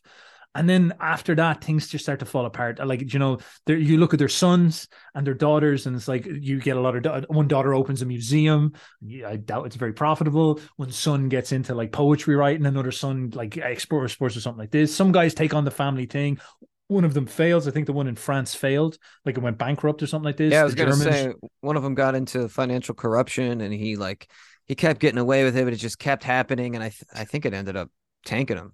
Yeah, so, something like this, so it's like they had an incredible position, but then they bungle eventually, and they're still obviously powerful now, but it's not quite the same. Like they're not where they were. They're not like Nathan, Nathaniel, whatever his name was back in the day with the Napoleonic Wars. And the point being is that like that, what an incredible position, like so much wealth. The financiers of the English Empire. It's like, bro, I don't think you get much more tippity top than that. And they still couldn't hold it together. They couldn't remain running the fucking Illuminati as much as they wish.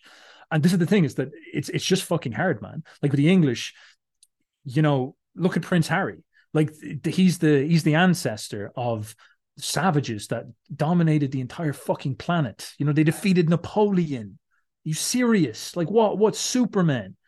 And it's like, look at him now, and he's cooked to his celebrity divorcee. It's like, it's pathetic, And why is that? It's very, very hard to install, to remain. It's like entropy, just entropy wins in the end. And Nietzsche also pointed this out, is that you can't actually be too idealistic about this stuff. Like the Romans are fantastic. I would have loved the Romans to win, but everything has to die. And it's not our right to turn around and say the Romans must live forever.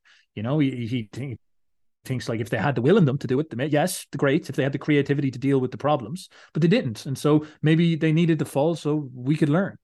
And then it's the same question with us in the West. It's like, the Western arc of success, the 500 years after Spain started it like in 1492, sailed the ocean blue, set up an expansionist trend. And that basically burned out in the 19th century with England and the Western Europe standing as masters over the entire planet for the first time in history. And you kind of have an issue then. It's like, well, like how that's very hard for that to propagate itself. That's very hard for that to push forward, because, the Anglos throughout the 20th century were they had all the beautiful girls, they had all the money, all these type of things. And you see then that the way that they approached life became weaker and more pathetic and weaker. There's this video you see of Muhammad Ali. And Muhammad Ali is basically saying like, I want to be with my black girls, my black American women, not even Africans, black American women understand me. I love them. And he's just, he's talking about believing in his own race and stuff like this. And it's very interesting. Like he says it, and he's very down to earth and all this. And then there's this English guy interviewing him. He's like, oh, that's despairing. Oh, that's wrong. Oh, that's a ideology. I can't believe you think that way and all this. And you can see the English liberal is subverting like subverting himself. You can see like he doesn't believe in he's developing all these libtard values, even back then when they were doing so well. And that's just slowly eroded the entire culture. It's saturated the whole thing. And so the values are all wrong. Nietzsche's idea of reevaluation of all values is on the money for this reason, because that's the actual active thing that needs to happen. And if that could possess these people, wow, a very interesting potential could come out of it, because it's probably going to fall. But imagine, like, it's like where Rome fell.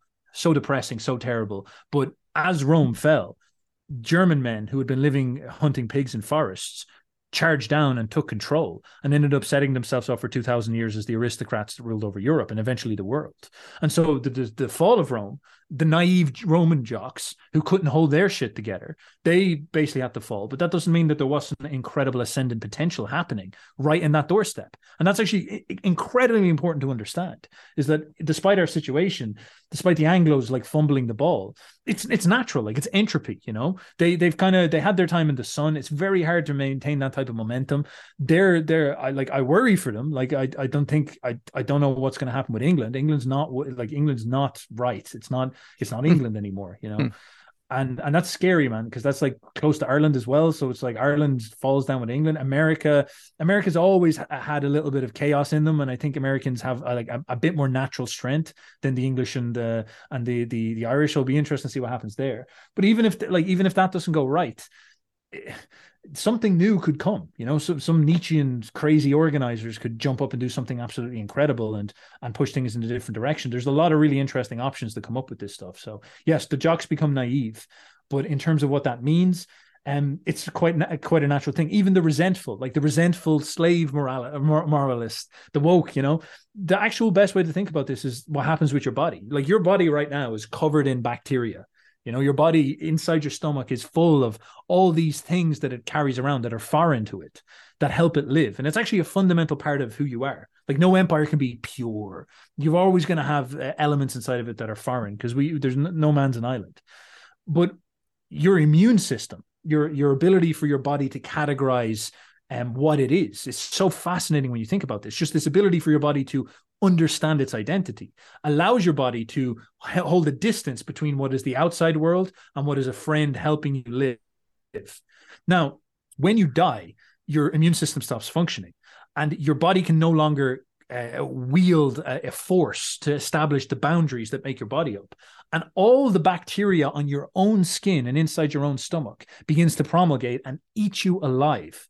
So you were like the Roman city, carrying around all these Christians. And then when you die, it just swarms up and consumes you, and all of them flourish for a while, and then the whole thing just burns out and it's dead. And that's weirdly what sort of happened in Rome, you know, like Rome strong, got weak, Christianity blooms, and then it sort of dissipates and turns into something new. And you kind of see that in the West right now. Like the West did colonize the world.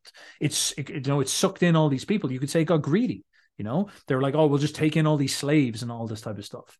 And it's like, eventually, when the West gets weak, these colonized people are going to show up, and they're going to, like, you know, like the bacteria that were put on the skin, they're going to eat it alive. This is just like the Irish.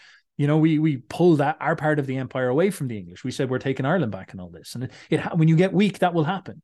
And so the kind of question is, all right, that seems natural.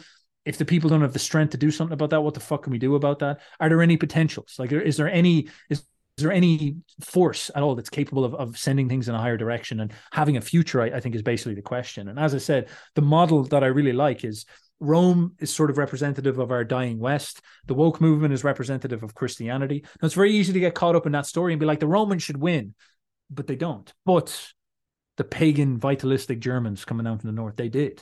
Now, that's an interesting question. Who are those characters in our age? And by the way, I might have to bounce soon enough. Yeah, I think we have to cut it off here.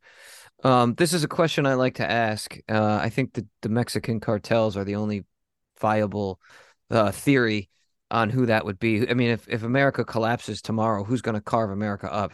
They're the only ones. So here's another thought on this that I've been pondering a lot recently. I'm not sure it has to be like a Germanic warrior cult like before. Maybe. I think this is what BAP is saying. Like BAP is basically saying, go to a tropical island and work, you know, get Dune advanced technology. And then when shit hits the fan, you know, you can all fly in as like Iron Men and then rule again as like. Yeah, for sure.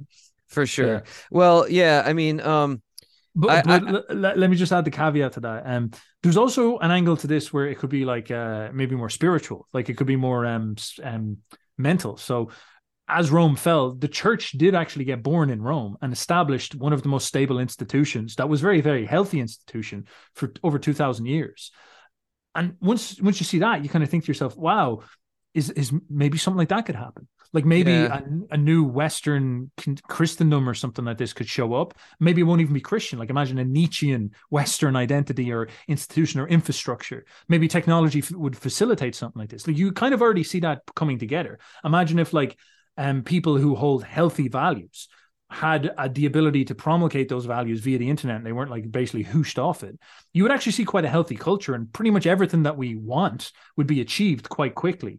And I think maybe certain things would fall apart, but you would see things go in a decent direction going forward. So there's possibility. There's a lot of different profound possibilities that things can go. It could be cultural, it could be spiritual, it could be psychological, it could be like institutional, an anti-WEF or something like this, or it could be very, very pragmatic and physical and militant, like mercenaries living on an island and we're listening to the Bronze Age Pervert and then flying in or something like that. Well, we'll have to leave it there and wait and see. I think in 100 years, the world is going to look very, very, very different than it does now. Money, national borders, ethnicity, religion. I think these things are going to all look very different. And we won't be here to see it. But I'm hoping that by, say, 2050, we can at least have a pretty good idea of where everything's going, you know? So I don't know. We'll see. But I worry that Nietzsche's I don't know if the vitalist Nietzsche movement is going to become something that takes over and reinvigorates and saves the West, but I do think an Elon Musk-ish uber rich Caesar type figure might be able to at least kick the usurpers out of Western power structure and take over and put us back on course to achieve our final destiny of Western civilization, whatever that might be, colonizing space. I don't quite know, but yeah. So Nietzsche still does factor in, perhaps, you know, if we have someone come along and do that, if Elon Musk gets a mind that he needs to start mining space rocks, and he can't do it unless he captures the tax flow of the American taxpayer dollar. So he has to become, you know, Imperator of America in order to build SpaceX up. I would say that would be a Nietzschean conclusion there.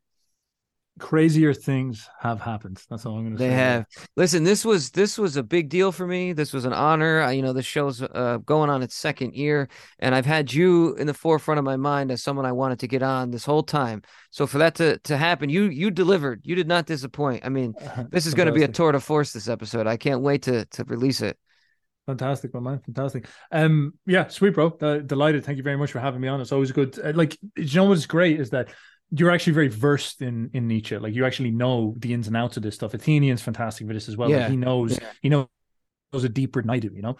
And so I'll be chatting to used to, and I'm basically like I have to get in the weeds. I have to be like, all right, here's the specifics and all right. This. And that's fantastic, because usually when I'm talking to people, it's like, all right, here's the general big picture that I'm trying to talk about, and I'm trying to catch them up to you could say what the German incel is talking about. So it's fantastic. It's a pleasure, man. There's even a section in this I might even like to pull out and throw up on YouTube or something like that. That'd be amazing. So, let's keep in touch about it. And hey, until I can get you back on, whenever you see me in a Twitter space, and I'll do the same for you, let's, you know, hop in and we'll riff again. We have a lot more to talk about.